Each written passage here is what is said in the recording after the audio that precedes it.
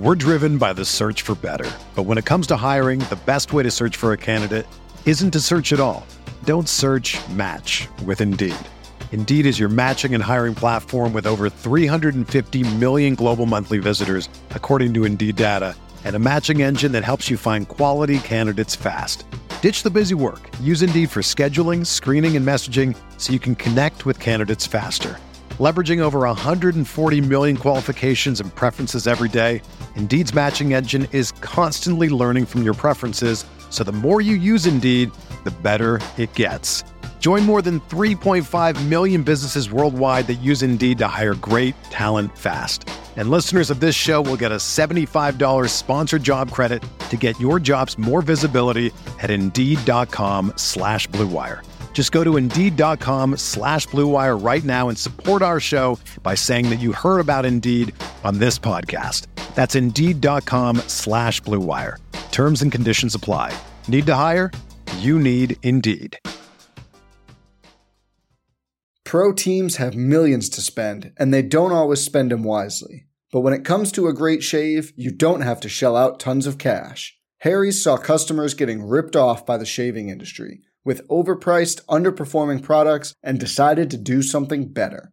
They found their own way to make beautifully designed razors for a fraction of the price of the other big brands, so you never wonder if you overpaid. Harry's shaving products look great, and the weighted handle makes shaving feel great too. I like to keep my beard neat, and Harry's always leaves me with a smooth yet crisp shave. Harry's quality is top-notch, thanks to German-engineered blades made in their own factory that stay sharp longer. You can get a 5-blade razor, weighted handle, foaming shave gel, and a travel cover for just $3 at harrys.com/Blue Wire. And Harry's has the highest customer satisfaction in the shaving industry, plus a convenient subscription option that you can cancel at any time. Getting the best doesn't mean spending the most when you shave with Harry's. Get started with a $13 trial set for just $3 at harrys.com/Blue Wire. That's harrys.com/Blue Wire for a $3 trial set.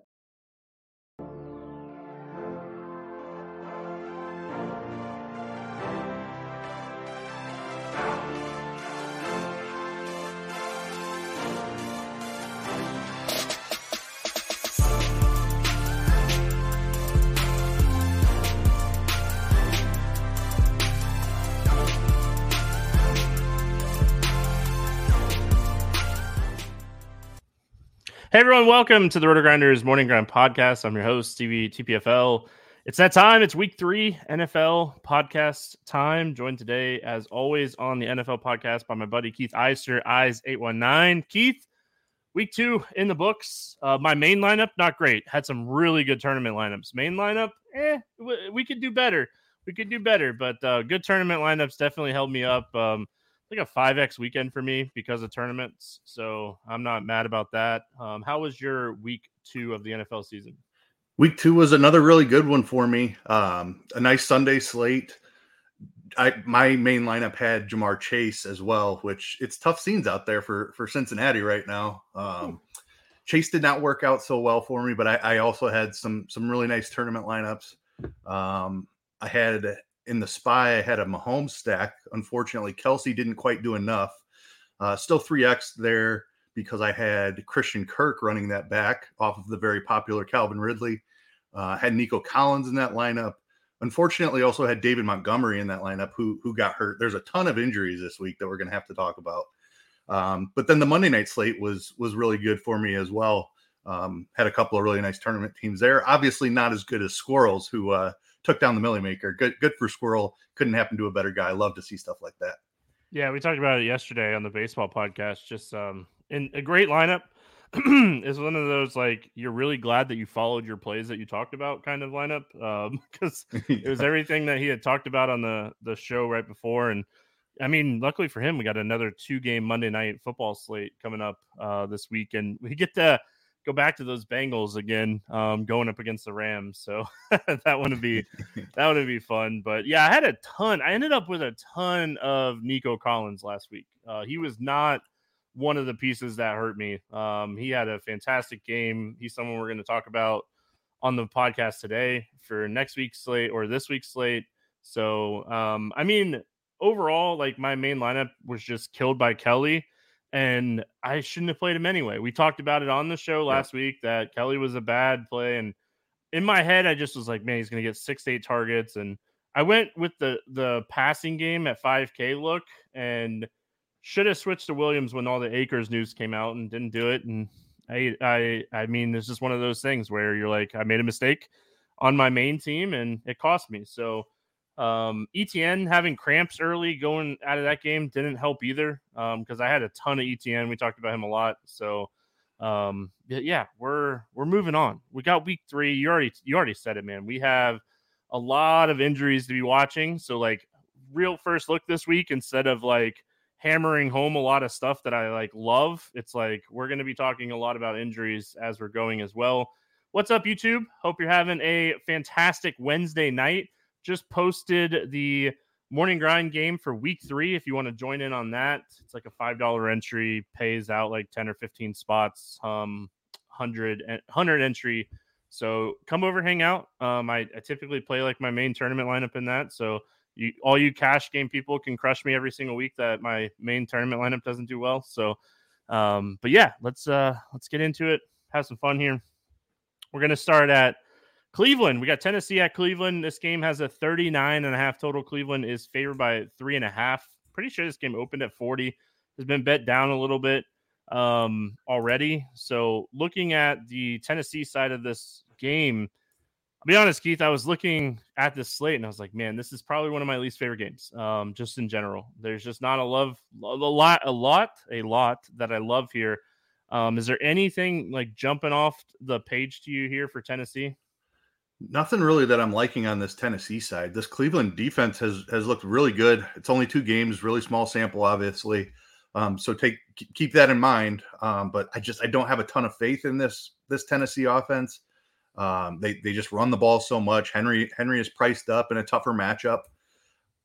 Really don't know how to handle the wide receivers. Hopkins 5 targets last week after the 13 target game in week 1. So sad to see a little bit of a dip there. I'm kind of with you. I'm not really interested in this game.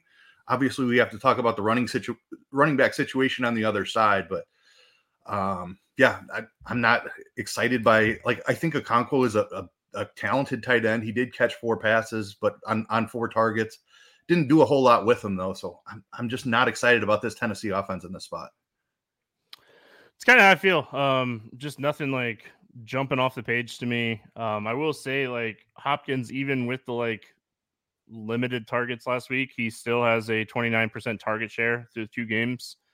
He's running a ton of routes, like 78% of the dropbacks he's been running a route on. So he would be he'd be the target for me if I was going to target anybody here. And it's more of just like they're going to be playing from behind in this game kind of build. I think that Cleveland controls this game with their really good defense, and Tennessee's offense is not great. So could see Henry having a big game. If I was going to play Derrick Henry, probably more of a FanDuel play, just trying to chase that like 2 touchdown game. But yeah, I mean, the Cleveland run defense is really good. They're allowing 65 rushing yards per game through the first 2 games this season. So it's still a very, very small sample size, but I mean, this is a defense that was really good last year too. Titans defense on the other side of this game. Cleveland, I mean, the situation just stinks, man. Nick Chubb, hope for a very fast recovery. I've read stuff that like it could be like season or like career-ending injury. I mean, it did not look pretty. I didn't want to see it. Thank you to whoever posted in the NASCAR chat. I avoided it. I avoided social media until I saw it in the NASCAR chat. But I mean, we know what we're getting, right? Jerome Ford is going to be the lead back, probably play like 65 to 70% of the snaps. It's a terrible matchup. Tennessee is a pass funnel. This is the same thing that we talked about last week with Kelly. This is a pass funnel defense. Like, what are we doing here with this running back situation? Well, it gets even more convoluted because now they've signed Kareem Hunt. Don't know if you saw that. We don't really expect Kareem Hunt to come in after not touching anything for the preseason and take more than like 15, 25%, right? Probably not. if he was coming from a different team or something like that, I would completely agree with you. But the fact he's been in the system for 4 years he was on Cleveland. Yeah. He knows the playbook. He can certainly walk in and know the offense. It's just what kind of shape is he in is really the biggest question. And we don't know that. But yeah, I kind of feel like we just stay away from this one in tournaments. Ford's probably a cash game play. He's only 4,800. That's just like, we rarely get this $4,000, $4,500 running back anymore because the sites do a pretty decent job of pricing guys up with injuries. But this was a Monday night game, and the Chubb injury happened after the slate was already released. So one of the cheapest full-time running backs you're going to see all season long in Ford. Same conversation as Josh Kelley last week, though. Just I don't like the matchup for him on the ground at all. I'm a little bit concerned that if Kareem Hunt does see a role, it could be in the passing game. Ford did see 4 targets last week after Chubb left the game. But that's kind of the role that Kareem Hunt played in this offense before. So a little bit concerned about that. This game is not exciting, but this running back situation is obviously going to be a decision point because Ford is so cheap. Now we have Kareem Hunt to deal with as well. Like, if Ford's going to be popular, I don't hate a couple of darts on Kareem Hunt. If he catches 4 or 5 balls and finds the end zone, that's plenty for 4,600. So my thought process here is Watson's cheap. Watson's cheap and like Cooper's cheap. Elijah Moore is cheap. Njoku's cheap. This is such a heavy pass funnel. Like, why don't we just look at the passing game? And I don't even know if you necessarily need to play Watson. I think Amari Cooper, like, he still. I was shocked he even played last week, but I mean, he played a lot. He was limping around the field just doing his thing. But he was out there. And if he's going to play through that, I mean, what's to say that like he's not going to come out and play again? So my biggest concern with like Ford outside of ownership is he just got like the best matchup on the slate. Like, he just faced Pittsburgh. They're the worst run defense in the league so far this season. They've been atrocious against the run. Now he's going up against a team that's really good against stopping the run. And like even Cincinnati's been like a middle of the road run defense for like a year and a half or a year and 2 weeks or whatever. And he averaged 2.4 yards per carry against a mediocre run defense. Like, what is he going to do against a really good run defense? Again, I'll say like the like analytics side of this is Cleveland's not really a great run blocking team anyway. And the ownership potentially keeps me off Ford, but if he falls into the end zone at 4,800, you're playing catch up. So, and if this game, if it stays close, he gets a few catches out of the backfield as well. I mean, it's a tough situation. I'm with you. I think cash games, it's not even kind of a decision. It's just, hey, he's too cheap. But in tournaments, I could definitely see being underweight on him and being overweight on Cooper or Elijah Moore. I think Elijah Moore is, and they're just both so cheap that Elijah Moore didn't have like this stellar game against Pittsburgh last week, but he had 9 targets and his target share is almost identical to Cooper at $1,500 less, or $1,000 left. So I think either one of these pass catchers is how I would probably approach Cleveland here, and the Cleveland defense. I think the Cleveland defense is really in play this week. Yeah, I like the Cleveland defense call. I like the passing game call too. My biggest concern is Deshaun Watson just might not be good. I know he's had 2 tough spots to open the year, and if he doesn't do it in this spot, then I'm officially writing him off for this season. I think it's a fantastic matchup. Like you mentioned, Tennessee, a major pass funnel defense, excellent against the run, terrible against the pass. I like Njoku. Cooper being a little bit banged up, but still seeing 10 targets I'm not sure what to do with that. I'm not an Elijah Moore fan. He's done nothing with the opportunity he's been given. I know he's had some bad quarterback play in New York. And which just this offense wasn't that great last year. There's certainly upside for him. The price is nice, but I'm just a little bit concerned that this Cleveland passing attack is any good. If Cooper were healthy, I would absolutely love him in this spot. I will say, like, it's a positive.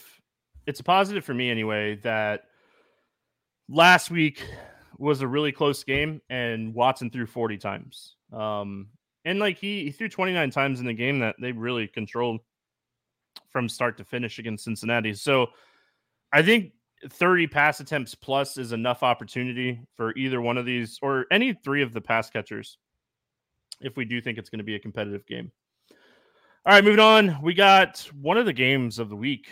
We have a lot of good games on the slate. Like we like talked about the last couple of weeks, how there were like 1, maybe 2, maybe 3 like stackable games. We have like 4 or 5 stackable games this week. So we talked about the late afternoon window going back to last week. That was just kind of blah, and it just absolutely went off. Just that was wild, but it wasn't fun to watch.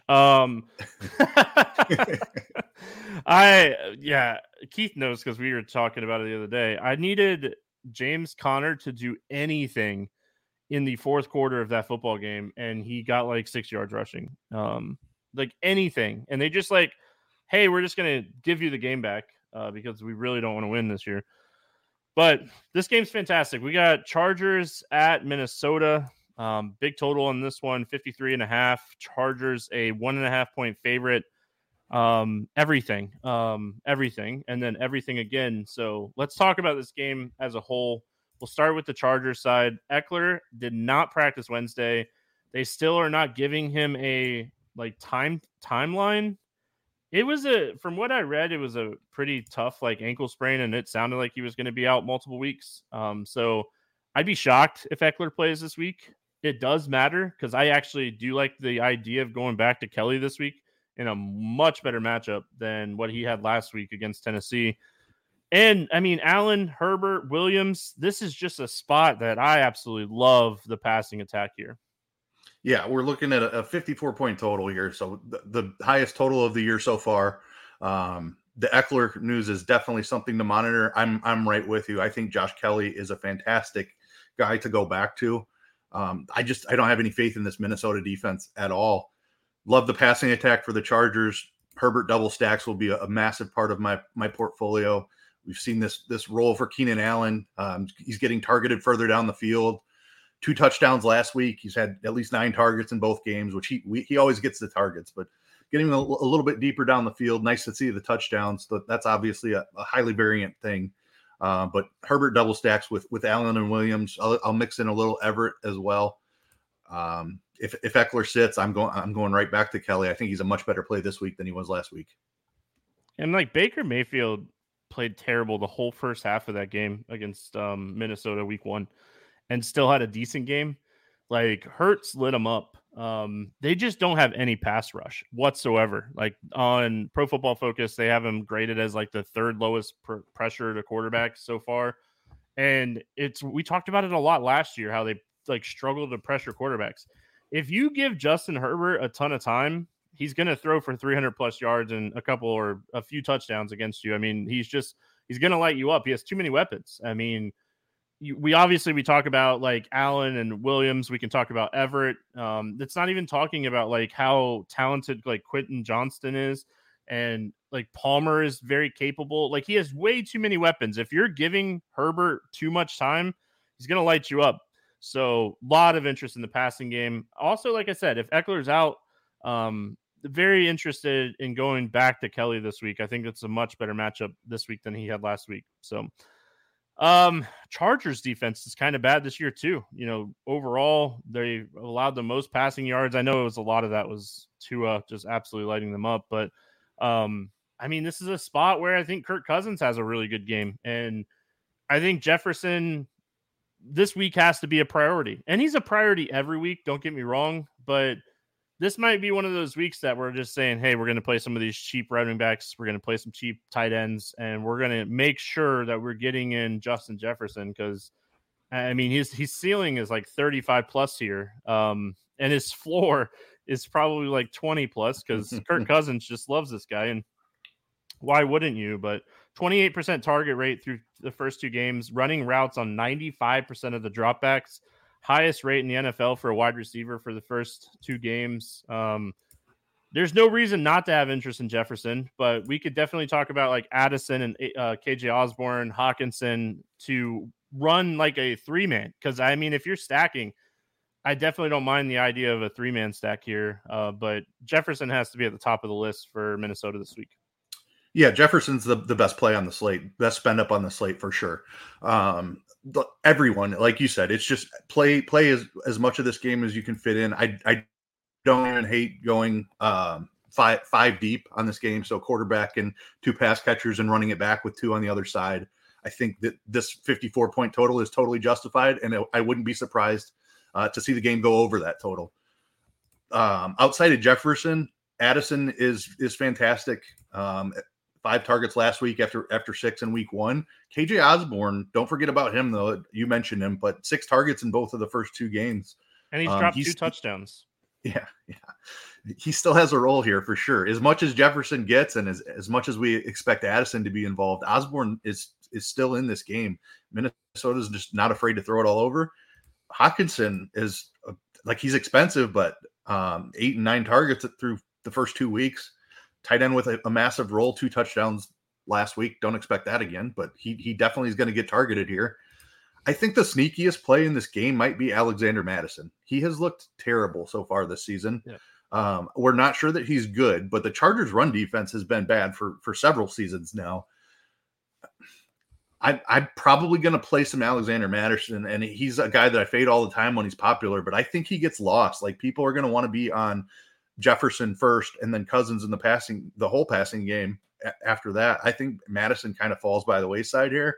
I'm probably going to have quite a bit of Mattison. Yeah, I'm going to have just so much exposure to this game in general. KJ Osborne at 4K, I think, is a really sneaky, he's still wide receiver too. We all want it to be Addison, and, everybody that drafted best balls definitely wanted to be Addison. But I mean, if we're looking at the statistics and snaps and how many routes they're running and stuff, KJ Osborne is still the second guy here. He's run a route on 86% of the dropbacks this season compared to Addison's 66%. So I think Addison has a higher ceiling. But like I said, KJ Osborne has dropped 2 touchdowns this year. One of them was a really good defensive play. I'll give him that. He should have caught the other one. But I think this is just one of those games where, like you said, you can go 5 deep on either side quarterback. That's the best thing about this game is you can go Herbert or Cousins in this game and just load up on pass catchers. And then, if you want to build some contrarian teams like Madison and Kelly, these are 2 of the worst run defenses in the NFL. So both teams are going to have no trouble moving the football. This is going to be a high-scoring, fast-paced game, and it's just DFS goodness. So definitely one of the games that I have circled, and everyone should have this game circled. It's not like a secret. Atlanta at Detroit. I can't wait to hear your thoughts on this game as a whole. 46.5 total. Detroit, a 3.5-point favorite. We'll start with the Atlanta Falcons. 2-0 Atlanta Falcons. Let's add that in there. Desmond Ridder had some design runs last week. He ran the ball 10 times against Green Bay. Much more competitive game than what we saw in week 1 against Carolina. I don't know if that's going to be a norm. They threw the ball 32 times. In that game, they were playing from behind. So I think we got to kind of see what to expect from Desmond Ridder in trailing games. Any game that you think they're going to be trailing, their upside for Drake London and Kyle Pitts goes a little bit higher, but I don't want to bury the lead. This is a phenomenal spot for Bijan Robinson. Just wanted to not make sure I didn't bury the lead here. Bijan, 6.5 yards per carry last week against Green Bay, adding on 48 receiving yards. You talked about his elusiveness and everything last week, how he might be the real deal. We very typically don't see a lot of running backs drafted as high as this guy, and we're seeing why. This guy is not going anywhere anytime soon. Yeah, Bijan looks absolutely incredible. Detroit defense, I talked about how they looked good against Mahomes in week 1, and I didn't really buy that. Seattle put up a bunch of points on them. So I think we still have just a fantastic environment here for a shootout. Atlanta plays slow, and they're going to try to slow the game down. But if they have a playmaker like Bijan Robinson who breaks off a long touchdown, that's going to speed up the game anyway. So I love this game environment. Bijan is the top play, and that's just because it's the pass catchers for the Falcons have been so frustrating. 32 attempts from Ridder last week, though, was very nice to see because I believe Detroit is a solid overall team. I'm not sure that their defense is quite on par with their offense. So I think Atlanta can have plenty of success if they do fall behind by a couple of scores here. I could see them open it up again. I mean, Drake London has got to be the guy here. 7 targets last week, caught a touchdown. Nice to see that out of him after the complete air ball in week 1. Kyle Pitts, I mean, I don't know what to do here. Just probably one of the most talented tight end prospects ever, and he just doesn't get used appropriately. He's down to 3,900. Like the upside here, if they ever decide to feature him in this offense, is just crazy high.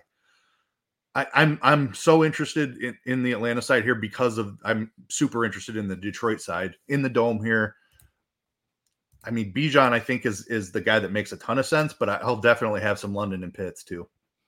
Yeah, I like the London and Pitts, like contrarian thoughts. I don't have a ton of interest in the quarterbacks in this game as a whole, but like this is like one of those games that I'll definitely be like secondary stacking, running like a St. Brown Bijan team, St. Brown London team, Josh Reynolds, Kyle Pitts team. Like there's so many contrarian ways to build a secondary stack in this game. And you can get 2 or 3 of these secondary pieces from these two teams. So I'm with you.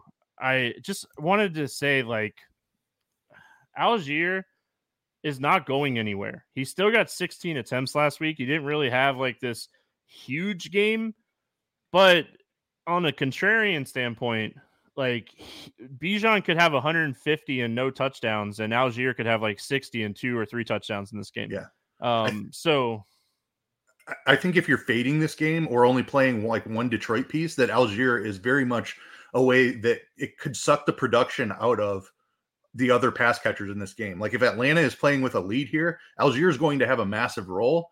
Run that back with a target monster like St. Brown on the other side. That's a really fun secondary correlation that I like quite a bit, in a way where the game might fail overall, but those two pieces might be elevated just from that type of a game script where Atlanta was playing from ahead.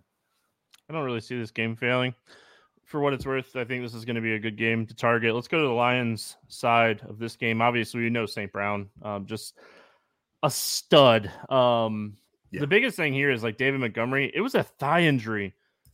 He said after the game, or I think it was after the game, that it'd be like a couple weeks that he's going to need to recover. And then the next day, Dan Campbell used the term day to day. So, I mean, this is coach speak, right? Like a player doesn't say I'm out unless he knows he's out. Yeah. I mean, thigh injuries are tough because like you can hurt your thigh and it could be very painful, and you can get up the next day and it could feel like 10 times better. So thigh injuries are tough. We don't know what exactly they just say thigh injury. You don't know. Is it like a thigh strain? Is it like a deep, like thigh bruise? Like you don't know. So I mean, it's tough to say. Let's talk Montgomery not playing first. I think a lot of people are going to say Jahmyr Gibbs this week. And we're already starting to see like ownership creep up on Gibbs. He's not cheap. We all want him to be featured. They don't want him to be featured.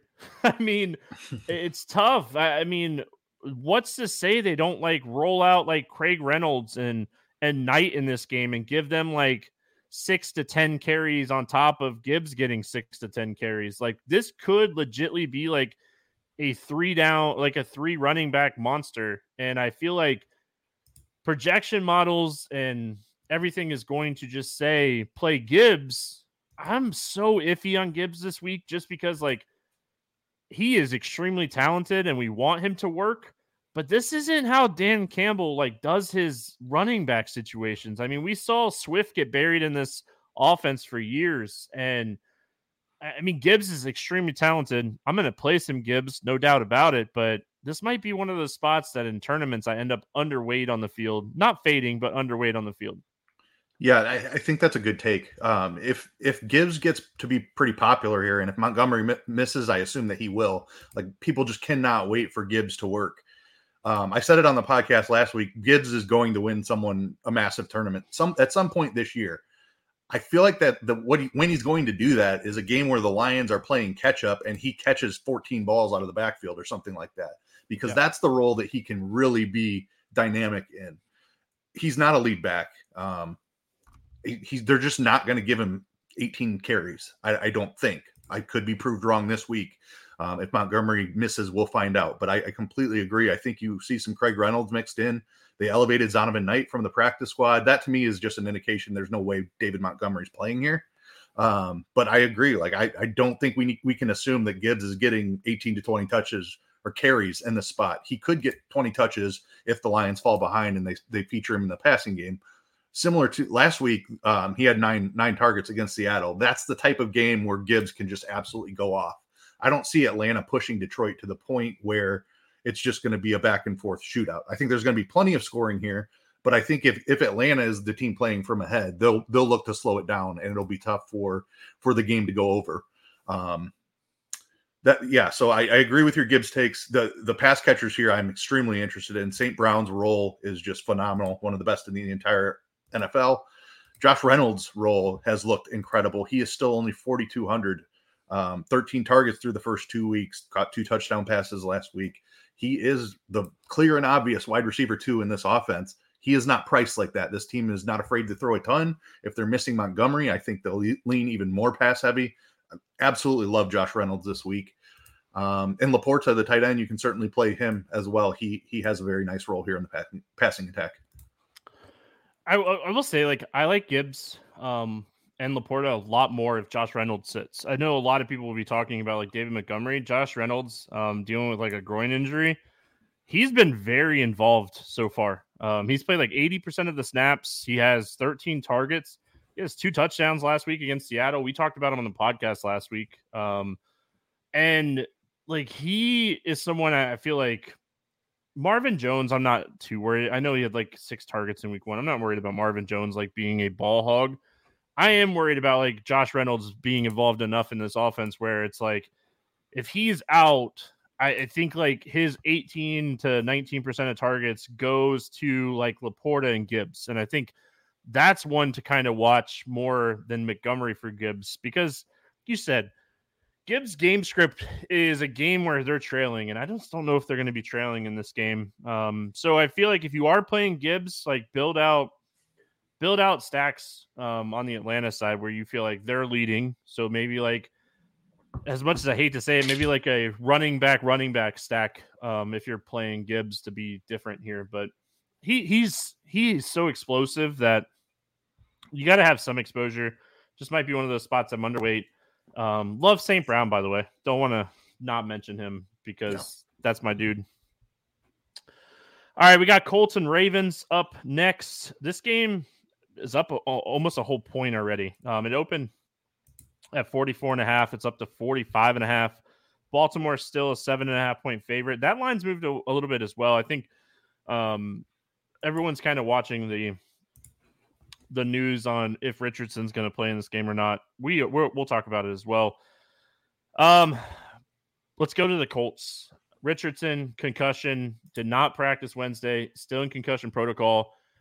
If he doesn't practice Friday, that's usually when it becomes he's probably not playing. He has 2 more days to practice. It was a lick. He was going to have a monster game, and you were going to need him last week if he played the whole game, because he had 2 rushing touchdowns. They designed runs for him. He had like 35 rushing yards. And it wasn't even like a helmet to helmet. It was a fall on your back, hit your head on the turf. Yep. Yeah. So he was going to have a monster week. Let's talk Colts. If Richardson plays, I have interest. They already have showed us the blueprint that they're going to play with this guy. If Minshew plays, it's a lot tougher for me. I will say, like, Zach Moss didn't come off the field last week. He played 98% of the snaps his first week back. If you want to know how bad Deion Jackson was week 1, Zach Moss played 98% of the snaps in week 2. Looked great. 5 yards per carry. Looked really good. Talk to me about the Colts. What are you doing with or without Richardson here? Yeah, Richardson, I've been early. I played a bunch of him in week 1. I had a bunch of him last week as well. Was off to a smash. Like you said, you were going to need him. But this guy's production is going to be so high. He's still underpriced, even in a tougher matchup against Baltimore. And I'm not even necessarily that scared of this Baltimore defense. They're dealing with some injuries.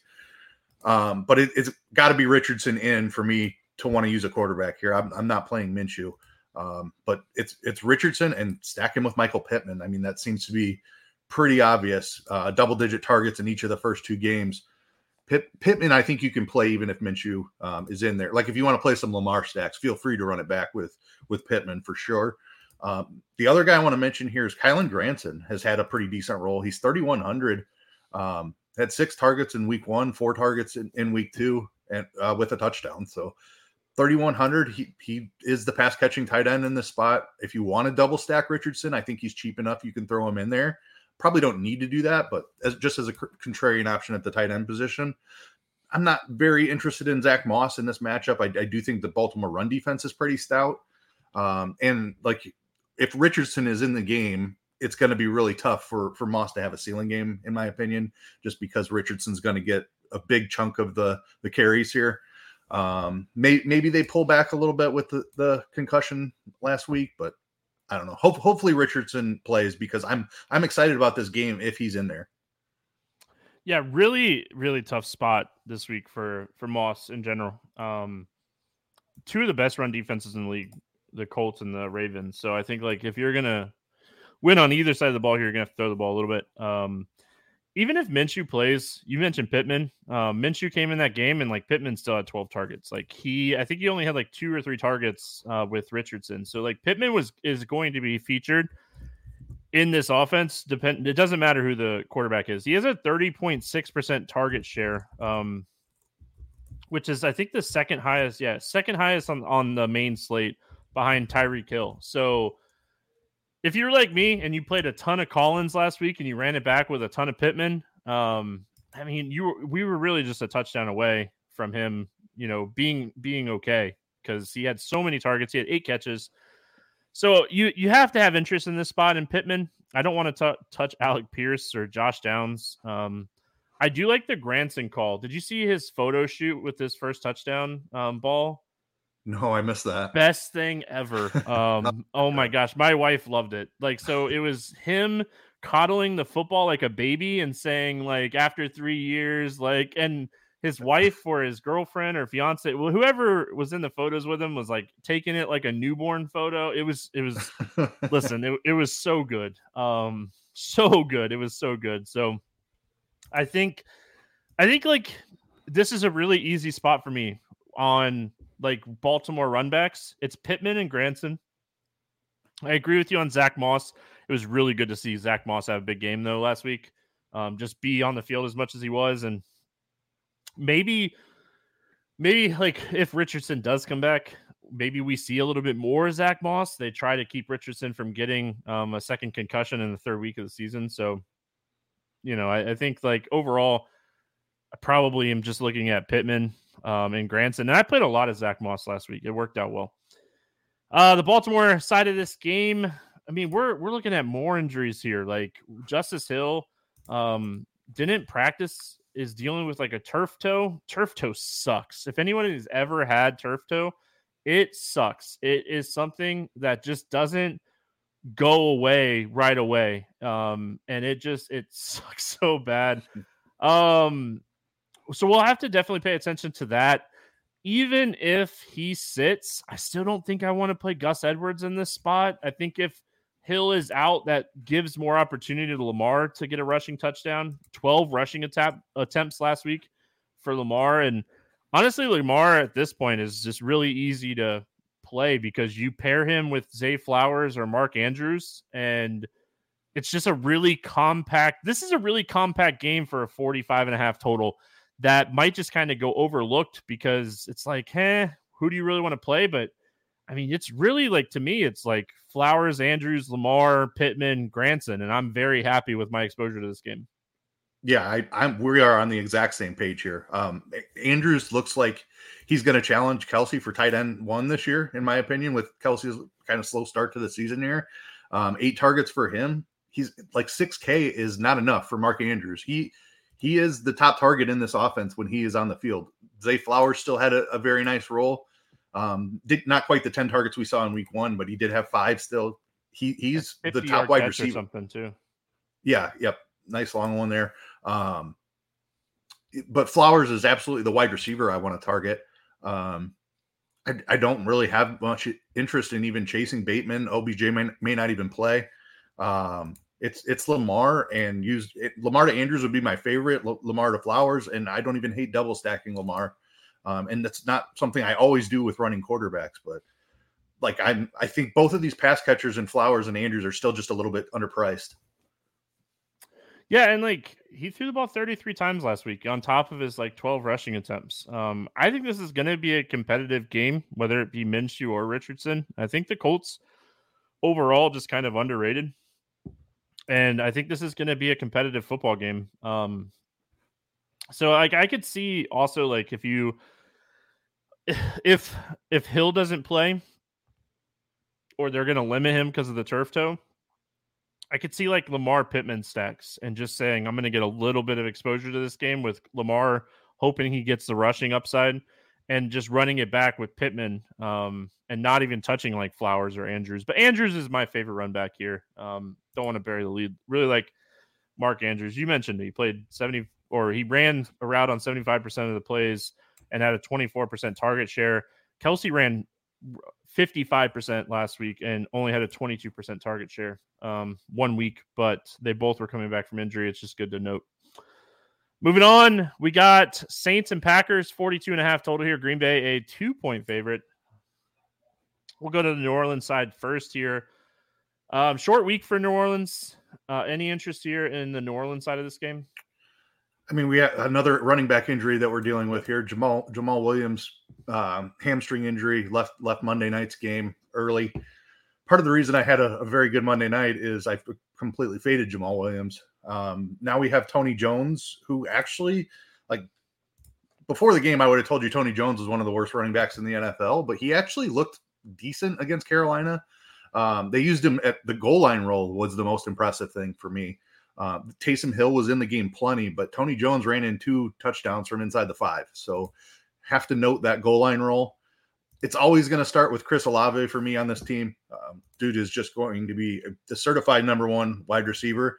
Michael Thomas's role is not going away either. Another 9 targets for him. He's just clearly going to be that guy over the middle of the field who's racking up a bunch of targets. If he ever adds a touchdown to these 6, 7, 8 receptions that he's racking up, he's going to be a smash. Still too cheap for Michael Thomas. I don't love this game environment overall. Green Bay is a team that generally tries to slow it down. But there are some pieces I'm interested in, like just Olave because of the big playability.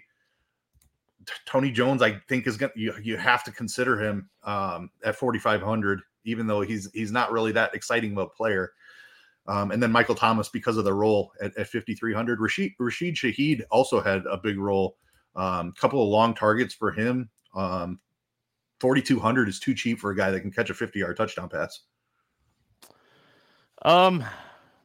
Dude, so I hear you on Tony Jones.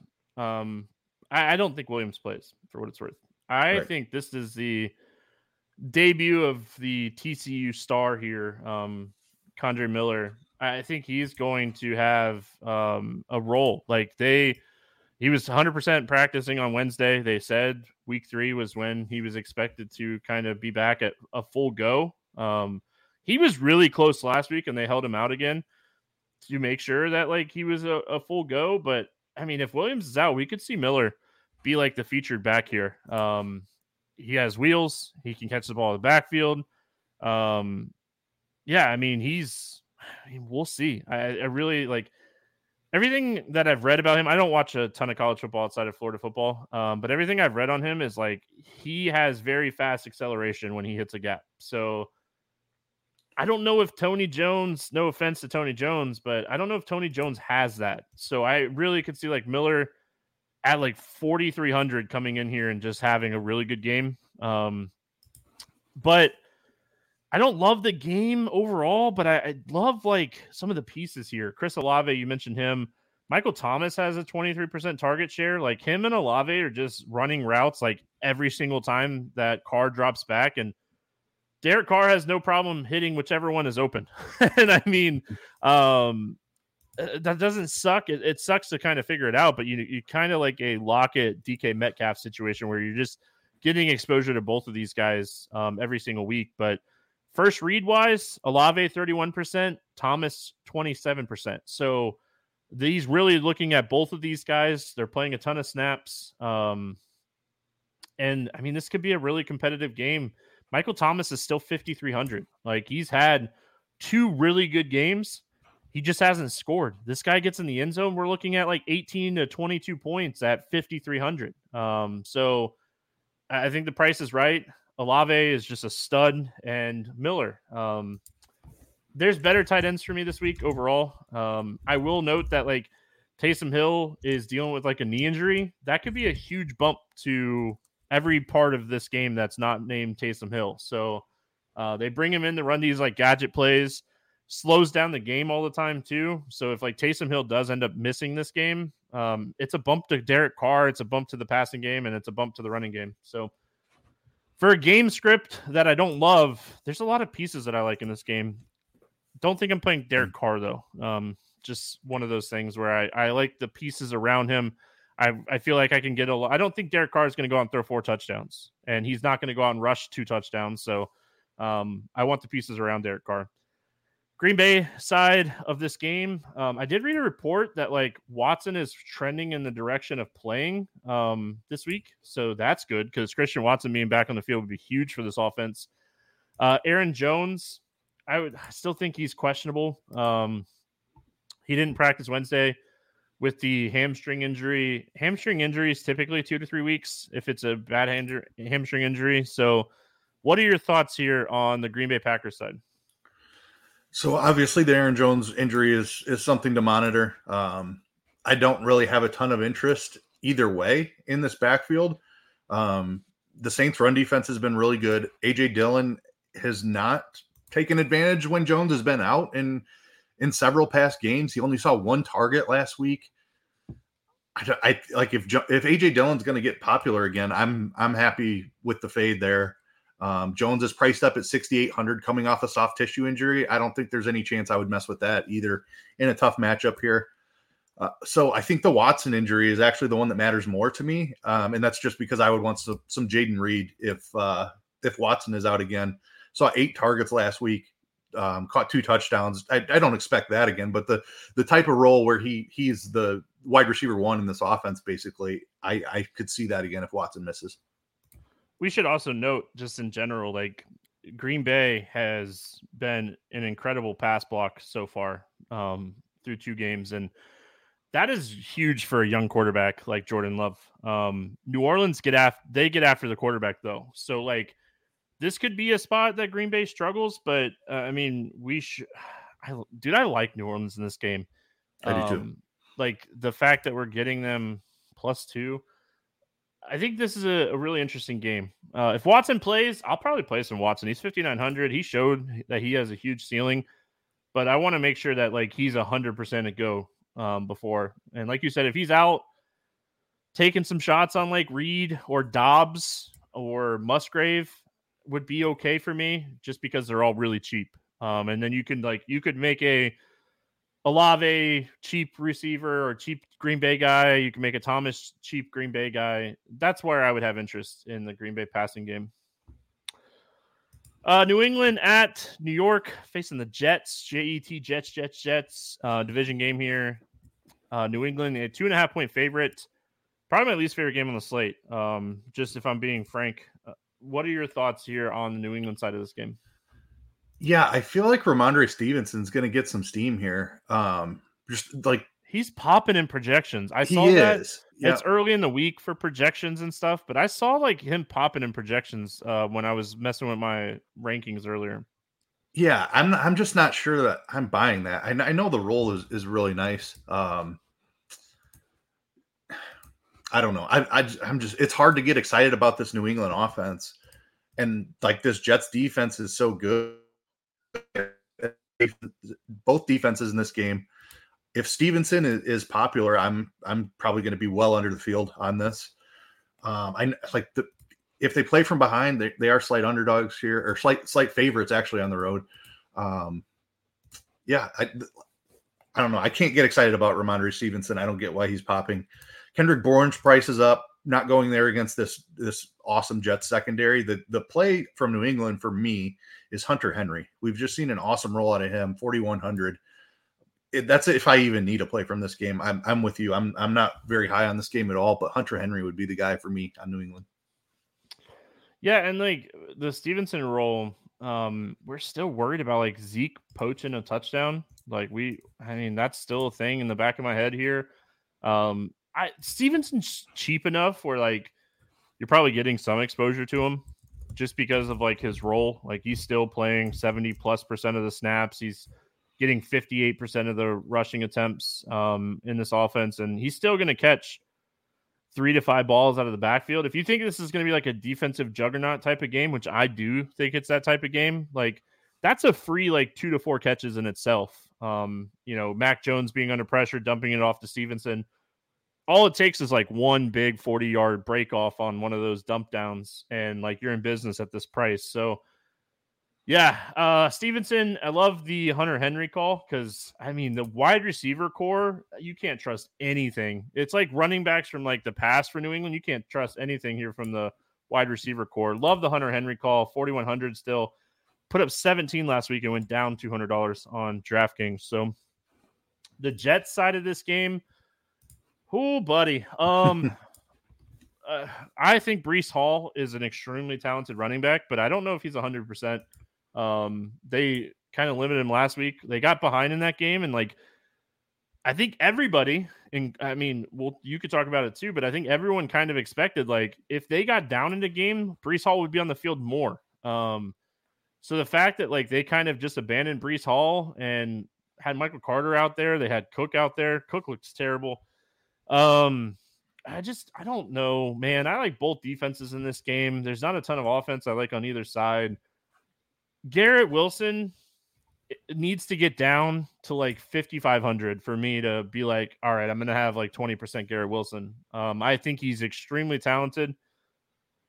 My thing is like Bill Belichick, what's he going to do? Just stack the box and make Zach Wilson beat him this week? So maybe if they do try to like go in saying, hey, we're going to shut down the run, maybe we play a little bit of Garrett Wilson, but he's 6,800. Do we really think he's going to score 2 touchdowns and have 10 catches? Because now we're talking about him being almost 7K. Yeah, it's the price on Garrett Wilson. I guess I'll touch on the running backs first. Dalvin Cook looks like it's over for him. I agree. He looked terrible, and I don't think Breece Hall is healthy. As soon as the Jets signed Cook, I pretty much knew I was avoiding this running back situation for the first part of the season. I think by the end of the year, Breece Hall will be the guy, and we'll be playing him, but it's not that situation yet. Garrett Wilson is the only pass catcher I would consider here. I don't love the price, but I definitely believe in the talent. He's in that same bucket as Chris Olave for me, in that this is going to be a top 10 or so wide receiver in the league. If he's not already, he's going to that direction. But yeah, it's a tough price in a game environment that I do not love. So it's the defenses for me are the primary plays. Hunter Henry on the ones. If you want to do a Hunter Henry, Garrett Wilson stack, secondary, I'd be okay with that. But not a lot to love in this game outside of defenses. Yeah, when do the Jets play the Dolphins? Week 12, I think, is the first matchup. That's when I'll have some interest in Breece Hall. They play at Kansas City on, I think, Sunday Night Football next week. That was going to be like the Aaron Rodgers or Patrick Mahomes game. That was going to be really cool. But yeah. Anyway, this is one of those games you're just like, all right, we're done talking about. Moving on. Denver at Miami, 48.5 total in this game. The Dolphins a 6.5 point favorite. We'll go Denver first. Miami defense is like borderline bad, but like borderline good. Like they have like brilliant plays, and then you have plays you're just like, what are they doing? Coming from a Dolphins fan, I mean, there's obviously some fandom there, but I also watch games to try to gain edge. And I think this game's really interesting. Just from a whole game perspective, like everyone's going to have interest in Tua and Hill. Waddle's in the concussion protocol. If he's out, Tyreek Hill's ownership is going to go insane. So looking at the Denver side of this game, I actually kind of have some interest here in Javonte Williams. He's a guy that can catch the ball out of the backfield, and he's someone that could probably run really well against this Miami defense. I think you have to have a little of interest in Sutton and Jeudy. We want to have interest in Trotman, but it doesn't seem like Sean Payton's offense really wants to feature the tight end. So I think it's like Wilson, Sutton, Jeudy, Williams here, depending on like how I want to build out a stack in this game. But early week ownership looks really good on Denver this week. They are not a team that's projecting for a ton of ownership against Miami in Miami in a game they should be trailing. Yeah, I think we have to have interest here. I'm quite interested in this Denver side. It's pretty condensed, like you said. We just haven't seen Marvin Mims get the targets we kind of expected, especially when Jeudy was out week 1. Just him playing behind guys like Lil Jordan Humphrey and Brandon Johnson was insane. He obviously had the long touchdown last week, but he still only saw 2 targets. So it's very clearly Jeudy and Sutton. I'm with you. They're going to have to throw it here to keep up. We know this Miami offense is explosive. They're not going to be able to play the same just turn around and hand it off type of game that they've played the first couple of weeks. And against Washington, they opened it up again at the end there. I think we can see that type of thing. I could see Russ going for a pretty big game here. If it's going to happen, it feels like this is the type of game that it happens where like he's no longer the guy that's going to be pushing the pace, but when he's trailing, he's behind and he has to try to keep up. I could see Wilson putting up a really nice game here. Sutton and Jeudy, the only targets I'd be looking at.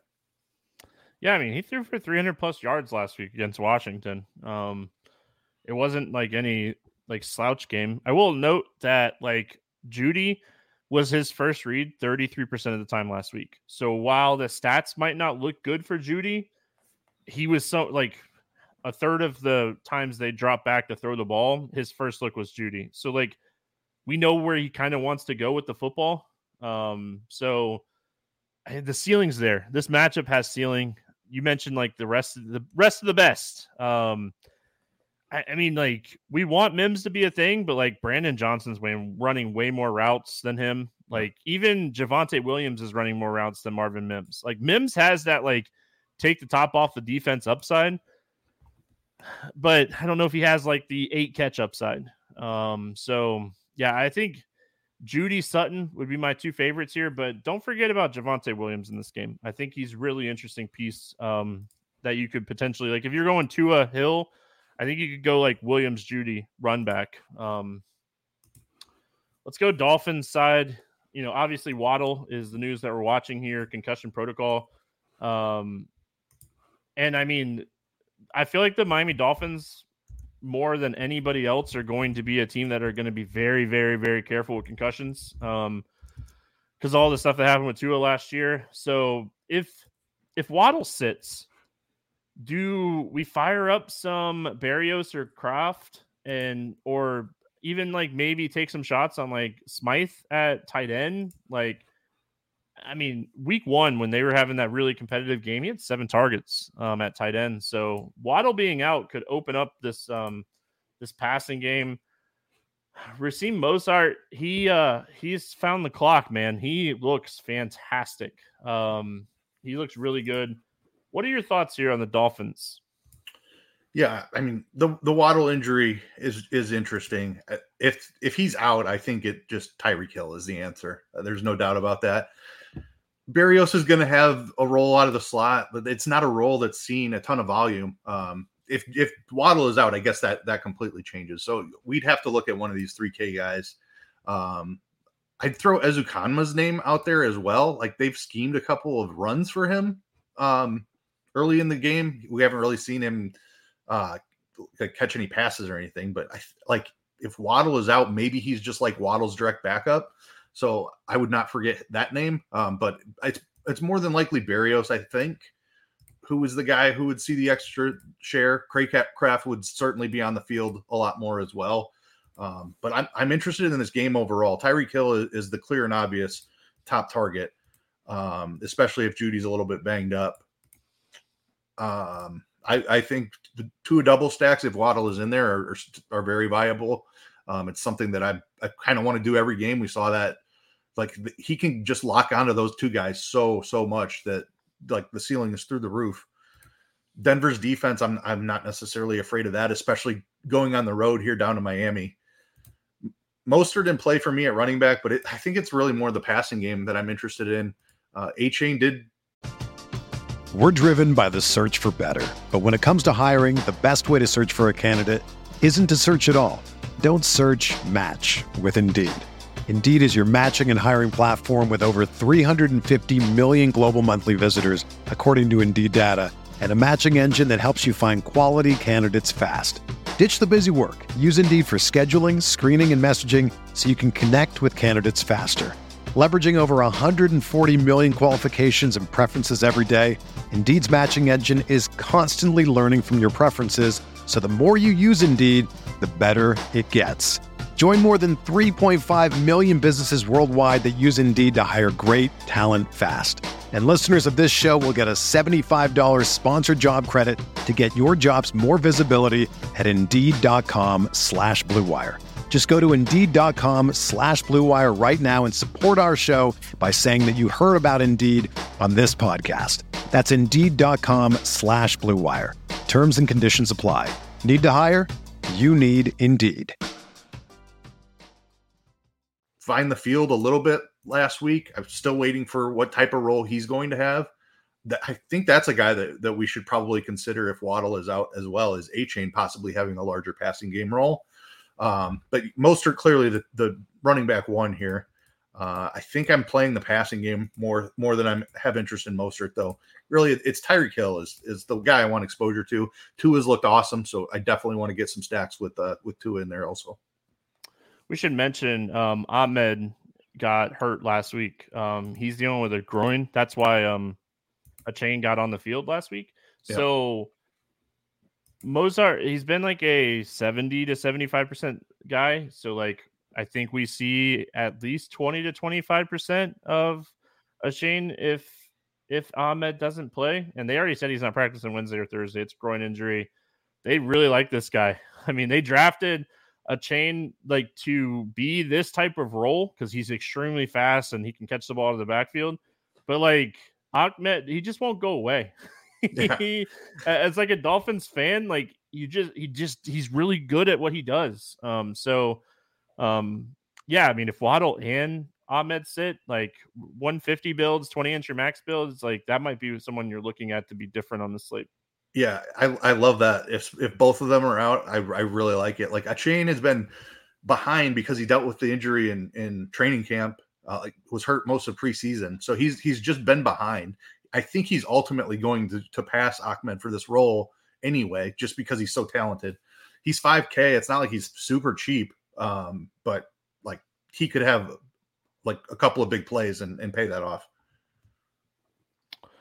Moving on, we got Houston at Jacksonville taking on the Jags. This game has a 44.5 total. It's up a point since it opened. Jags minus 8.5. They're down a point since it's open.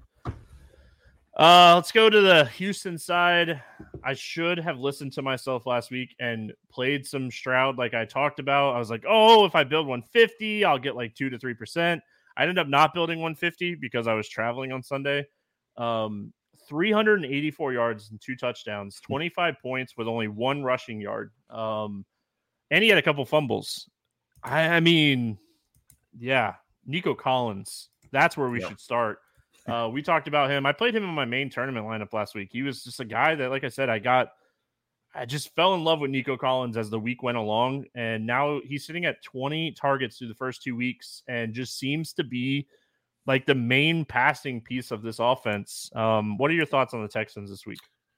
Yeah, expect them to be playing from behind here going down to Jacksonville, and they're not afraid to throw it despite the rookie quarterback. So I'm going right back. Love these guys as run backs. Nico Collins' role looks amazing.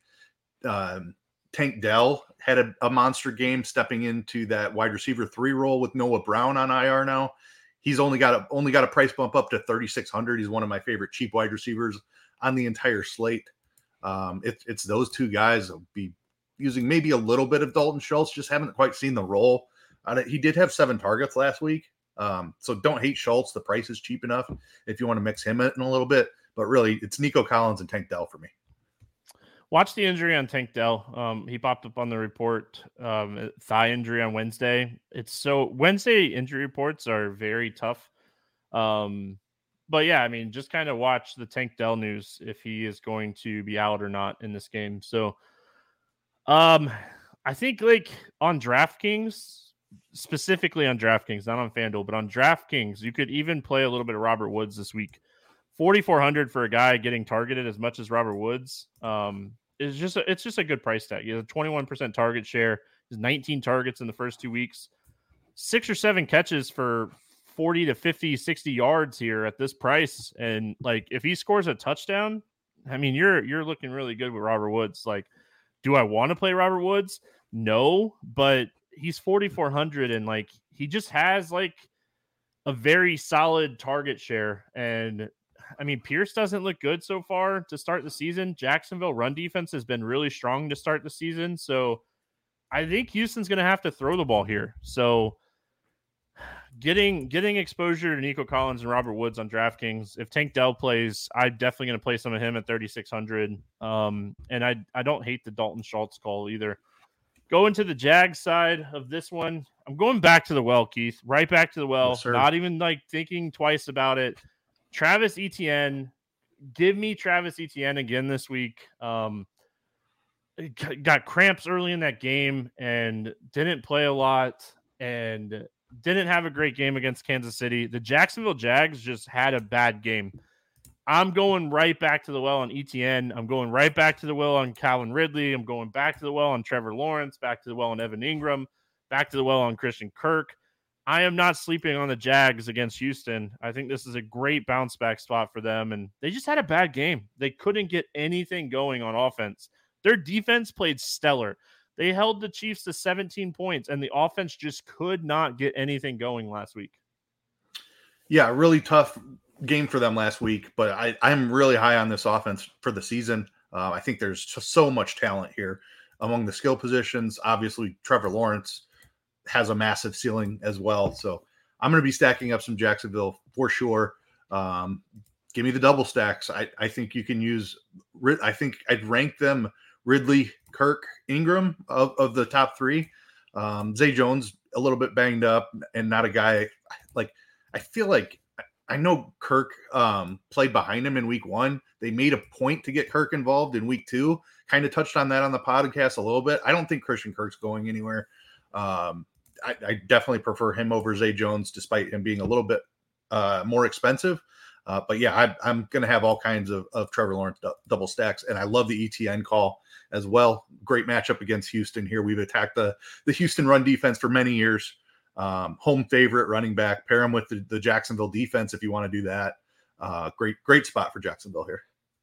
Be a contrarian build for sure. I don't think anybody be playing ETN and Jags defense. And I love those defenses that like are just low owned, and like CJ Stroud is going to throw the ball a lot. All it takes is one. Buffalo, yeah, we know rookie quarterbacks are prone to turnovers. So like I think the Jags defense is an awesome play this week. Yeah, and on the road. Or with the rookie on the road is what I meant. Yep. All right, moving on. We got Buffalo at Washington, our last 1 o'clock game. Only 3 4 o'clock games this week with the doubleheader on Monday night. Is that a thing this year? I haven't even looked at like schedules, but I think this is it's just these two. Oh, yeah. I get. I don't hate it. I don't love it. I don't hate it. Just put it in picture. Let me watch ESPN and just have both of them up at the same time, so I don't have to sit in the office where I have multiple TVs. So, yeah. Anyway, Bills, Commanders, 43.5. This game's down a point already. Buffalo 6.5 point favorite. The last bet that I made in Tennessee, by the way, was a look ahead bet to this game, and I got Buffalo at -5. So, I like that look ahead bet. Let's go Bills.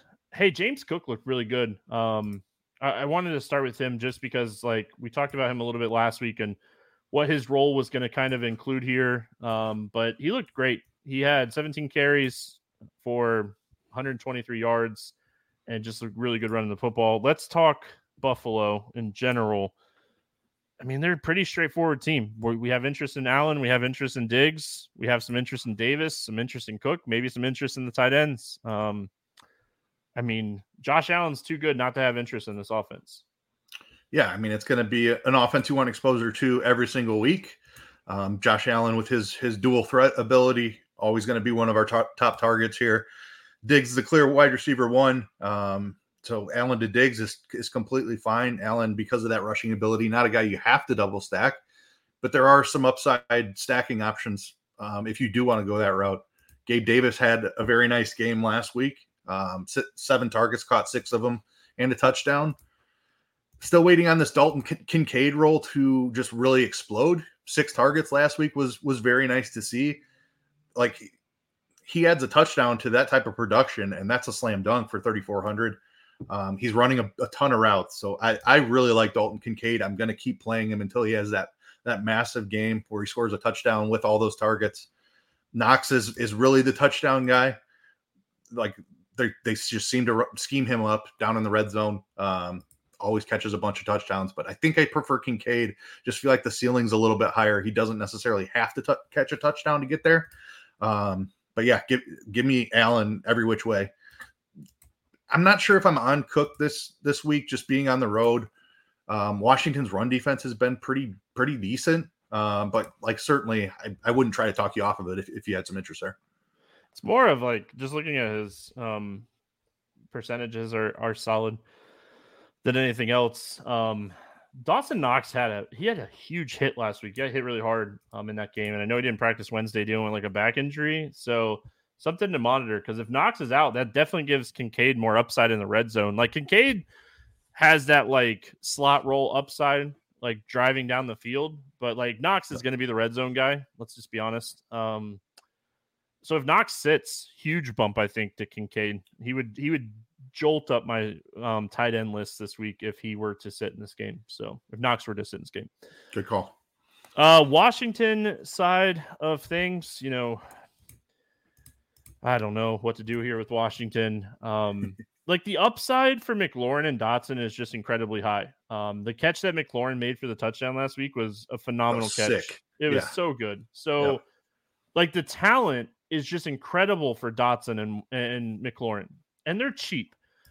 And Thomas is banged up. He might not even play. He's dealing with a concussion. So like, the role for the wide receivers is there. Sam Howell, he doesn't look bad. Like, this is a second-year guy that waited a whole year, and he honestly doesn't look that bad. The Commanders, their offensive line looks really solid. I mean, I don't hate getting exposure to McLaurin and Dotson and just saying, like, maybe they just didn't play well against Arizona in week 1. And just going back to the well here, Robinson looks fantastic, by the way. If they just took Gibson off the field and let Robinson like do his thing, he's extremely talented. The run, like I said, the run defense or run blocking has been fantastic. We know you can run on Buffalo. Maybe a low-owned Brian Robinson play this week isn't crazy. For a game you shouldn't have a ton of interest, Keith, I feel like I have way more interest in Washington than I should. I mean, I'm with you. I think there's a lot of talent on this offense. Howell has looked competent, like you mentioned. I don't think that I'm necessarily using Howell, but as run backs to Buffalo stuff, I do like really have interest here. McLaurin would be my first look. Dotson is also a very talented guy. Just give me one of those on the other side of an Allen stack, or even as a secondary correlation with Diggs or Cook. Be totally fine with that. The Brian Robinson thing is really interesting. He's the lead back here. He's got a big role. He's gotten at least 18 touches in both of the first 2 games. Looks like he has the goal line red zone role with the 2 touchdowns last week. I mean, him running in 2 more touchdowns this week, I don't think would surprise anybody. He's still really cheap at 5,800 for a guy who's going to touch the ball 20 times. So I like that Brian Robinson call quite a bit. It's not traditional, like a big underdog. You don't generally want to play a guy who doesn't have a ton of work in the passing game. But I think that might be the way they try to have success against Buffalo here early and keep the ball out of Josh Allen's hands a little bit. I could see a huge role for Brian Robinson, especially early in this game. So love that call. Week 1, we saw a lot of Gibson in the first half in that Arizona game. And like this week, it was just, hey, Robinson's going to get the rock. And we'll use Gibson when Robinson needs a breather kind of thing. It was a much different like running attack this week for Washington against Denver. So he had a couple catches for like 20 yards apiece as well. So it's not like he can't do something out of the backfield. He had a really big game at very, very low ownership last week. So this is one of those spots if like you're playing one of those really top heavy like tournaments, not tournament teams, but tournaments, you could build a Howell, McLaurin, Dotson, Diggs, Kincaid lineup and feel pretty good about it because the rest of your team would just be absolutely loaded because the Washington 3-man stack would be so cheap. So I'd love doing that on those tournaments. Again, I don't do it with a ton of ownership, but like if Howell throws 3 touchdowns in this game and this game is super competitive, then at 5,400 getting like 20 to 25, if you get both of the touchdowns by both wide receivers and Diggs and Kincaid do their thing, like could be a really big stack at really low ownership at very, very low pricing. And like you could build out the expensive, running backs, wide receiver, tight end, whatever, however you want to build the rest of your team. And you could just play whoever you want ownership wise, because this stack would be so low owned. So just throwing it out there. All right, moving on. We go to the 4:00 games. Like I said, we got 3 of them this week. Carolina at Seattle is where we start. 42 total. Seattle a 6-point favorite in this game. Going to the Carolina side first. Seattle has been atrocious against the pass this year. They have not been good yet.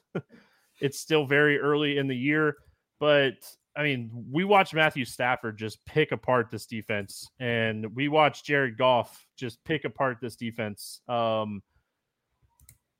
Bryce Young is banged up. He's dealing with an ankle injury. We'll see if he plays. If he doesn't, we get the Red Rocket at 4,900. Andy Dalton back in our lives. My real interest here, though, is Adam Thielen. Yeah. Everyone kind of got down on Thielen after only 2 targets in the Atlanta game, and that game was just really, really slow paced. Thielen's 3,900. Mingo's 3,400. DJ Chark is 3,800. Like, it's tough for me not to have interest in this passing game as bad as this offense has been or defense has been. Yeah, I mean, it's Thielen for me is the guy. Like, he looked really good. He had a massive role finally. He was dealing with an injury coming into week 1. So I think that's why he kind of got off to a slow start. They weren't even sure he was going to play. I'm pretty sure they took that right up to a game time decision, but looked awesome against New Orleans. 9 targets, caught 7 of them and a touchdown. Was just the guy in the offense very clearly. Hayden Hurst is a guy who I think can have a little better game than he had last week. His production kind of suffered with Thielen sucking up so much of it. But Hurst is a talented pass catching tight end. 3,800 for him. I don't mind that. I don't know that I'm like using Bryce Young and double stacking these guys, but I definitely want some exposure to them as run backs for my Geno Smith stacks. Yeah, if Bryce Young plays and they say he's going to go, he's so cheap and this defense has been so terrible. Like, I wouldn't necessarily talk you off of playing Bryce Young with a double stack because it's so cheap. It is cheap. It's so cheap. Like, you could do anything that you want. So yeah, just going back to like the Adam Thielen thing, like just looking at week 2 by itself, we all watched that game. It was a standalone game. Adam Thielen, 45% of the time was the first read by Bryce Young. So whatever week 1 injury was and how banged up he was, we don't know exactly how the injury was, but he was the piece. I'm telling you right now, though, I'm telling you all right now, Jonathan Mingo is going to win somebody a tournament. I don't know if it's this week. It's coming. He is running a route almost every time they're dropping back. He's the first look 30% through the first 2 games. Jonathan Mingo, big game is coming. I'm going to play him every single week, including this week. It's coming. It's going to happen. You're going to come back one of these weeks and be like, oh, Stevie, Jonathan Mingo, 2 touchdowns. I'm going to be like, yep, I told you so. I might have got the whole other slate wrong. But Jonathan Mingo, it's happening. It's coming. But yeah, really like Thielen, like Mingo. Don't mind your Hayden Hurst call. DJ Chark was involved. It's so hard to kind of know what his role is going to be. he'll be back more from injury now, coming into like the third week after the hamstring kind of kept him out week 1, limited him a little bit in week 2. So I don't know if DJ Chark is good. I mean, we haven't seen a whole lot from him. Yep. Seattle. Hey, somebody that I was part of the DK Metcalf support group last week. If anybody else was part of that group, did not play a lot of Tyler Lockett. Tyler Lockett had the 2 touchdowns. And it's my own fault though, Keith, because I know like when I'm high on the offense for Seattle, I need to be high on playing like both DK and Lockett. So, I made the same mistake. And like DK looked awesome on that first drive, catches the ball on the one, inside the one, and then bangs up his, I don't know, took a hard hit. He got hit hard, Yeah, and then missed some time, but it looked like we were wheels up there. Seattle was one of my absolute favorite spots. Why I didn't have any Tyler Lockett just still haunts me to this day. But yeah, I mean, this is a pretty straightforward team. I feel like you know who you're kind of targeting here. Lockett, DK Metcalf. Don't forget about Walker. I think this is probably one of the best matchups he's had so far this season, as far as like run defense is concerned. He's the guy. I mean, I was very down on him last week against Detroit, and he had 2 really easy touchdowns. So tilting, but I think Walker is someone to definitely look at. This is a fantastic spot for him. I don't know how much Geno I get this week. I probably have a little bit. I play Geno, I feel like, every week. But yeah, Lockett, DK, Walker would be my 3 favorite targets from Seattle. Yep, I think I feel the exact same. I will have some Geno. I won't leave Lockett out this time. And then Ken Walker is he's too cheap. 6,200. We haven't really seen Charbonnet cut into him as much as I kind of thought he might coming into the year. Walker's role looks really good. 6,200 against the Carolina defense that hasn't been great so far. I love Kenny Walker this week. And then the Geno double stacks. I'm going to have some of those every week. Don't forget, like if you're playing Geno and you're double stacking, or if you're just playing Geno and stacking, don't forget about Smith-Njigba. He is still very involved in this passing game, and he just hasn't had a touchdown yet. Like he had 5 catches for 34 yards last week, so like he has the opportunity to get there, and I think he's still pretty cheap at like 4,300. So. Chicago at Kansas City taking on the Chiefs, 47.5 total in this game. Chiefs a 12.5 point favorite. About an hour before we got rolling here, there was a report that came out of the defensive coordinator, Alan Williams, resigned. I'm not going to get into all that news. You can look it up, but he's gone. I don't know if that helps or hurts this team. Their defense has been so bad. So, let's start with the Bears. We know the Chiefs are going to put up points in this game. The Bears defense is not good.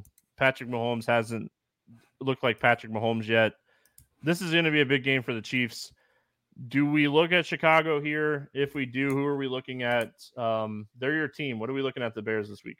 Pro teams have millions to spend, and they don't always spend them wisely. But when it comes to a great shave, you don't have to shell out tons of cash. Harry's saw customers getting ripped off by the shaving industry with overpriced, underperforming products and decided to do something better.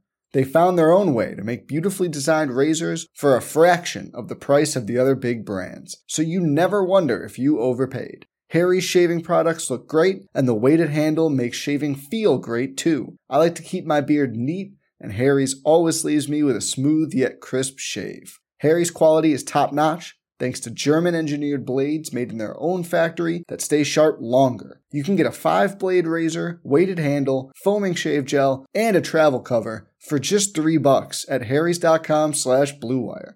And Harry's has the highest customer satisfaction in the shaving industry, plus a convenient subscription option that you can cancel at any time. Getting the best doesn't mean spending the most when you shave with Harry's. Get started with a $13 trial set for just $3 at harrys.com/bluewire. That's harrys.com/bluewire for a $3 trial set. It's hard to claim them at this point. Hey, DJ Moore, remember week 1 when you were really high on DJ Moore? Yeah. He did look much better last week, but Justin Fields has looked like trash to begin this year. I thought he was really going to take a step forward. He looks worse than his rookie year. Like he's holding the ball way too long. Maybe he gets some things worked out, he's still going to hold the ball too long. He still has a massive rushing upside, but it's tough scenes out there. They look really, really bad. I think they're going to have to throw the ball a ton in this spot, though. So, like, you have to be a little bit interested here. DJ Moore would be my first look as a target of Justin Fields. Cole Kmet, I think, would be the second one because Mooney's dealing with a little bit of an injury, but Kmet at 4,300, we've seen him get quite a bit of work here through the first two games. I'm interested here. I don't know if the Bears will be able to keep this close at all. I think Kansas City kind of runs away with this, which means they're going to be throwing quite a bit here. I could see Fields just putting up the 40 ball after he's looked so terrible in the first 2 weeks and everybody's down on him. I could see him going for one of those 100 rushing yards plus, throwing a couple touchdowns as well, just in catch-up mode with the Chiefs. So as much as it pains me to say, I'm not jumping off this Bears offense just yet. There's a lot of talent here between Fields and Moore, and even Kmet at the tight end position. I'm not playing Herbert in this spot because I don't think there's any way the Bears play with a lead here. Roschon Johnson would be the guy, like if you want a cheap secondary piece, like if you're going Fields more and you want a third, maybe Roschon Johnson in a very pass-heavy game script could see some work out of the backfield. I would definitely want D'Onta Foreman to be inactive again to make that play. But yeah, I think just because the Chiefs are going to put up points, the Bears are going to have to be aggressive.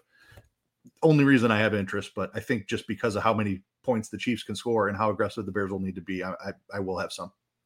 Yeah, Johnson's an interesting pivot off of some of these chalky running backs, and it's more of a DraftKings play than a FanDuel play because you really want him to get like 5 to 8 catches to hit his value here. So you mentioned it. Foreman was a healthy scratch last week, so Johnson was in that like secondary role. He's going to be the pass catcher if this game gets out of hand for Chicago. Love the Cole Kmet call. I think he's a really interesting tight end play. We really haven't seen many tight ends this year with a target share over like 15, 16%, and he's sitting at like 18%. So just a good number kind of at tight end, and he's a lot cheaper than the guys that have that high target share. So really like Cole Kmet this week. He's someone that I'm going to play quite a bit. DJ Moore's too cheap for a game where they should be trailing.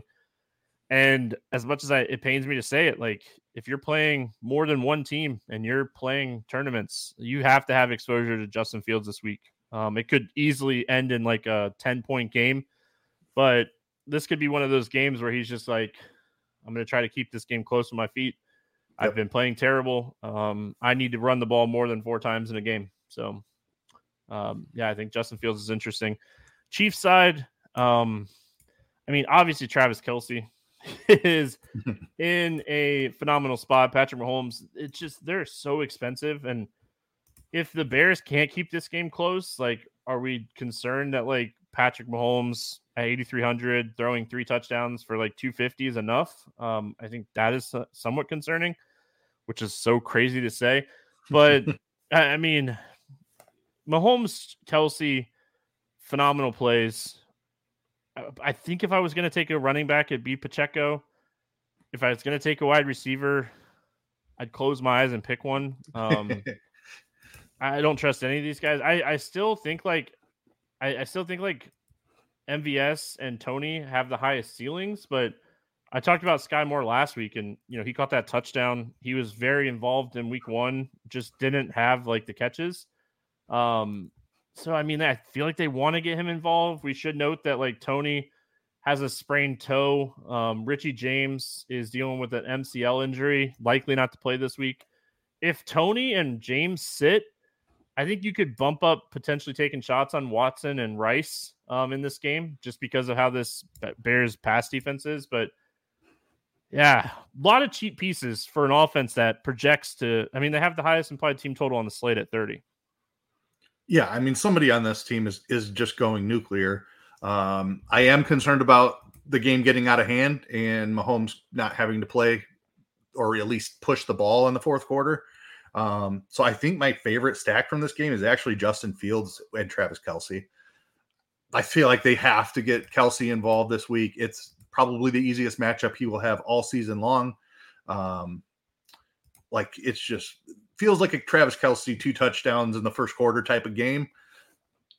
Whether they need to do anything the rest of the game is kind of the only concern here. But somebody is going nuts in this spot. Kansas City's going to put up a ton of points. They're going to do it whichever way they want against this awful Bears defense. If Patrick Mahomes wants to throw for 5 touchdowns today, he can do that. If Isaiah Pacheco wants to run for 150 and 2, he can do that. Like there's going to be production here on this Chiefs offense. I think you just mix and match whatever you want here. I like saving a little money and playing Fields. I think he's going to run in this game. Just it's their only chance of keeping it anywhere near close. Kelsey would be my favorite Chiefs option. Pacheco, I think, is second. And then, like you said, with the wide receivers, you have to just throw some darts. There's no way to know who the guy is. I feel best about Sky Moore. I've kind of come around to that one with you. Was down on him after their week 1 game. I thought he looked bad, but nice to see him get involved a little bit last week. To me, he's the most talented pure wide receiver of their options. But somebody in this wide receiver group is going to have a huge game for their salary. Yeah, like just to kind of note too, Pacheco is dealing with a hamstring injury. If he were to sit, Edwards-Helaire at 4,100 would be one of the top value plays on the slate. Yeah, just saying. You wouldn't feel good about it, but I might. I mean, Bears defense is disgusting. Yeah, but you still worried that like they work in McKinnon a little bit. And what's the other guy's name? The rookie Piron? Print. Yeah, I think Prince might be ahead of Pirine, but either one. I mean, you're still worried about them working. You're still worried about working them in because like Edwards-Helaire has had so many opportunities. Yeah. But he would be way too cheap if Pacheco weren't to play in this game. And hamstring injuries, again, man, they could easily be 2 or 3 weeks. So we'll see. Great spot for Kansas City offense. It's a spot that like you expect Kansas City to go up and put out more than like 30 points. Like the Bears defense is so bad. They've been down the first 2 weeks. Like it's a perfect spot for them to just announce to the league, "Hey, we're not going anywhere. We're still here. Here's still a 40 here. ball, Exactly. Chicago." Yeah. Yep. We're still here. All right. We finish out this slate, the main slate on Sunday with Dallas at Arizona, 43 total. Dallas 12.5 point favorites. Cowboys have a 28 implied team total, 27.75 implied team total. Pollard's the best running back on the slate. We don't have Christian McCaffrey this week. Eckler banged up, Chubb out for the season. Pollard is $8K. He's expensive, but like if you're paying up at running back and you want to lock in that like 15 plus points, I mean, this is a Pollard Dallas defense stack very, very much in play this week. The thing that I think that potentially opens up is lower ownership on CeeDee Lamb. CeeDee Lamb is an alpha, and he is going to get his. I love CeeDee Lamb this week as a contrarian wide receiver play. My concern is Arizona keeping the game close, but as bad as we feel like Arizona should be, they've kept games close so far. Dallas defense is legit. But, I mean, CeeDee Lamb right now projecting around 10% ownership, which puts him under like Keenan Allen, Tyreek Hill, Justin Jefferson. So I think CeeDee is a really interesting tournament pivot off of the other expensive wide receivers on the slate. Yeah, I echo everything that you just said. Pollard is one of the top running back plays on the slate. Love pairing him with the Dallas defense. CeeDee Lamb as a low-owned option in the high range of wide receiver. Like it feels like he's been forgotten about. He had 13 targets last week. Like just didn't score the touchdown. So like didn't have like against the Jets defense. He had 11 catches for 140 against one of the best pass defenses in the league. Yep. Yeah. I mean, if they want CeeDee Lamb to go off in this spot, it's going to happen. So love that call. The only other guy I want to mention is Jake Ferguson has had a pretty decent role at the tight end position. 4 targets and a touchdown last week, 7 targets in week 1. Looks like he's very clearly the top tight end option. I know they've got a couple of other guys that drafted somebody. Schoonmaker might take over eventually, but for now, this is clearly Jake Ferguson's role. He's 3,600. Playing tight ends against Arizona has been a thing for a while. So cheap tight end. I'm interested in some Ferguson too. And just kind of looking at like my first look rankings, like CeeDee Lamb must be really fairly priced on FanDuel because I have him second in my wide receiver rankings this week for FanDuel. So check the FanDuel price. I don't have it up in front of me, but check the FanDuel price. And like we got to remember week 1, the 4 catches for 4 targets, like they destroyed the Giants in that game, and it was a torrential downpour almost that whole game. So they didn't throw the ball a lot in general. As bad as the Arizona defense is, Dak 6,600. Are we looking at Dak this week as like a pivot off of Pollard, going like Dak, CD, Lamb, maybe Ferguson as like a 3-man stack, or do we feel like that's too cute and Arizona probably doesn't keep up enough to make that stack work? Yeah, my concern is that Arizona can't keep this game close enough. It's certainly in play. I mean, there's definitely a path to Dak doubles being the things that takes down tournaments. I feel like I'll have more exposure to just CeeDee Lamb by himself, but I don't hate the Dak doubles. Arizona. I mean, from a talent and role perspective, we love James Conner in general. Terrible spot for James Conner this week. This is a really, really tough matchup for him. On DraftKings, I have a ton of interest in Zach Ertz. It's too cheap. I have a ton of interest in Zach Ertz. Like 18 targets through the first 2 games.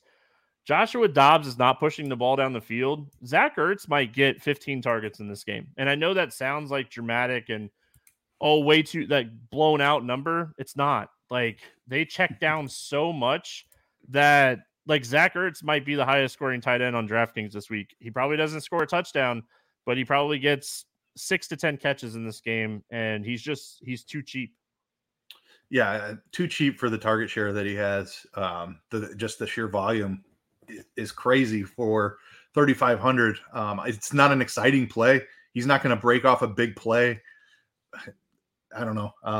You kind of just have to have some exposure because of the price. I think it's a decent fade in tournaments if he's super expensive or super high owned. I mean, which I think he's going to get too popular for my liking in this spot. But it's a tough fade because of that role that he's shown. What is your boy Justin Steele doing right now? Me and Justin Steele need to have a conversation. I haven't even looked at it. Is he getting beat up? He has 6 strikeouts. He's right on his prop, but he needs to do his thing. Michael King got me my prop, and I just need Steele to get his prop, and then I'll hit my strikeout props for the day. Anyway, Hollywood Brown very involved last week. Arizona's going to be trailing so much in this game, like they're going to have to throw the ball a little bit in this game. It's like the exact opposite of last week where they got up by 21-0 at some point against the Giants, and they just shut down the pass. Like they threw so well. Like Joshua Dobbs looked so good again. Like who are the Giants playing every week? It feels like right now that defense struggling, but I think Ertz and Hollywood Brown playable in tournaments. And if you're playing Thursday Night Football, man, the 49ers. If you're playing Thursday night, like make sure you're playing a little bit of Ayuk and Samuel, and a little bit of Brock Purdy. By a little bit, I mean a lot. That game's gonna be ugly too. But anyway, all right, Keith. Anything else to add on Arizona before we play the morning grind game? No, I don't have anything else. I didn't go back and look how we did week 2. I was traveling Sunday. I haven't gone back and looked. Quick glance here. Oh, man, ETN crushed me. Mayfield went off to Evans. Geno went off to Lockett. We had the right quarterbacks. Yeah, DK going down at the 1 killed me. Let's see. The Falcons sucked out and came back and got the victory for me on the money line bet. Yeah, nailed the over in Seattle, Detroit. That one, they put up like 65 points, but Lawrence did not do his thing. Yeah, we were. No. I mean, we had some good stuff. Was very high on ETN last week in the game. So, Steele, what are you doing? All right. Anyway, morning grind game. Let me pull up lineup HQ really quick because we like to look at ownership while we're doing this one. Give me a quarterback for 300 plus passing yards this week. Way back to the beginning, I mean, this Chargers-Minnesota game has the potential to go nuclear. I like Herbert in this spot. This Minnesota defense has been very attackable for years. If they don't have Eckler again, they could just throw it all over the place. So, love the Chargers, love Justin Herbert. Yeah, I like that call a lot. Man, I don't want to say Tua because I feel like I'm a homer. I don't want to say Patrick Mahomes because that's not a take. If he doesn't throw for 300, I'm more shocked than if he does throw for 300 this week. So, I am going to go to the other side of your game and say Kirk Cousins throws for 300 plus. I expect Madison to get going a little bit more this week for sure. And I agree with you on your take on him. But, man, they have been so pass heavy so far to start the season that I feel like it's hard for me to say, like, don't have interest this week or in Cousins. I kind of like him in DFS. We didn't talk about him a ton, but I like him in DFS this week. All right, low-owned running back for a touchdown. Again, it is Wednesday night, so ownership.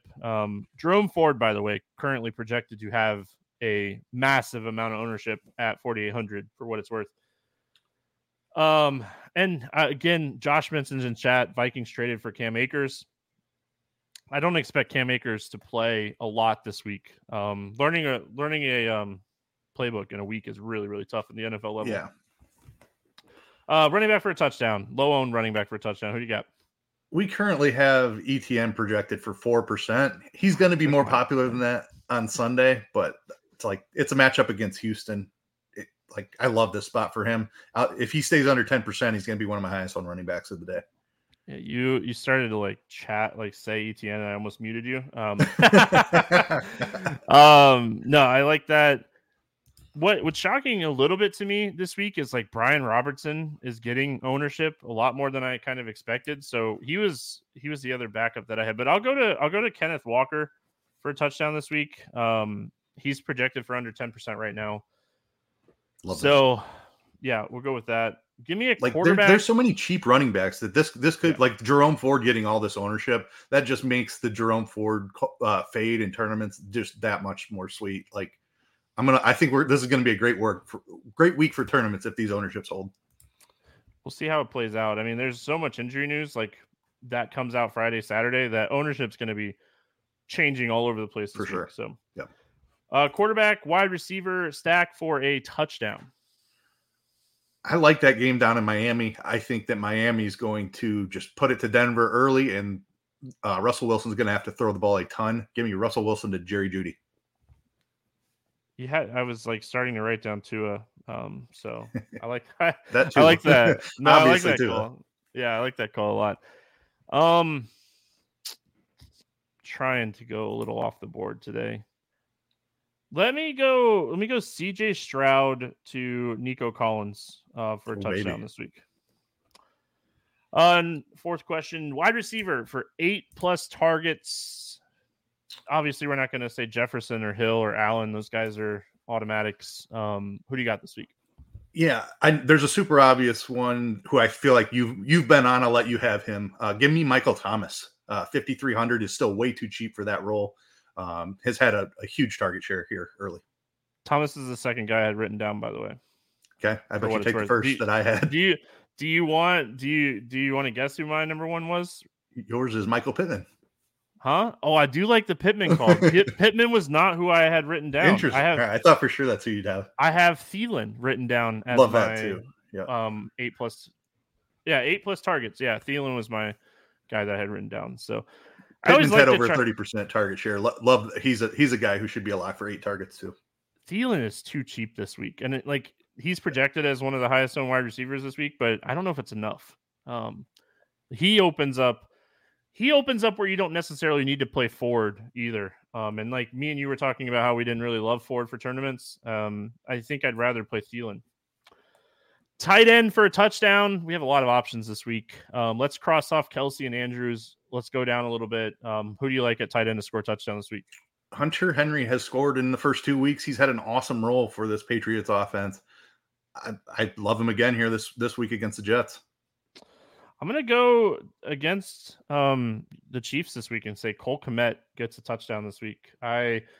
He's so involved in this passing game. And if we are expecting the Chiefs to put it on the Bears, really like this week for Cole Kmet.